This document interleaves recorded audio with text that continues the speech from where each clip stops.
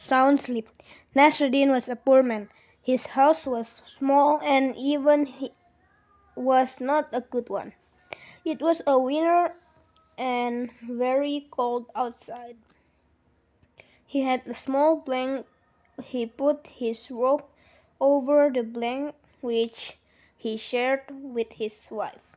His wife also felt it very cold.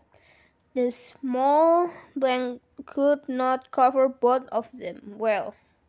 She felt that it was too cold, so she drew the blanket. This made Nasruddin uncomfortable. She could not sleep well and make a lot of movement. This made him could not sleep at all. He got up and went out to the garden. He filled a sack with snow and went back to the bed with it. Here I brought something that makes you sleep soundly, he said to his wife. Are you crazy? This is a cold night, and you bring a sack of snow in?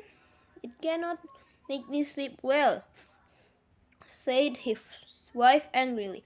Nasruddin answered, No, I am not crazy, and this will make you sleep well. Your grandparents sleep soundly hundreds of years under it. Now give me the blanket and my robe. Okay guys, that's all. Bye.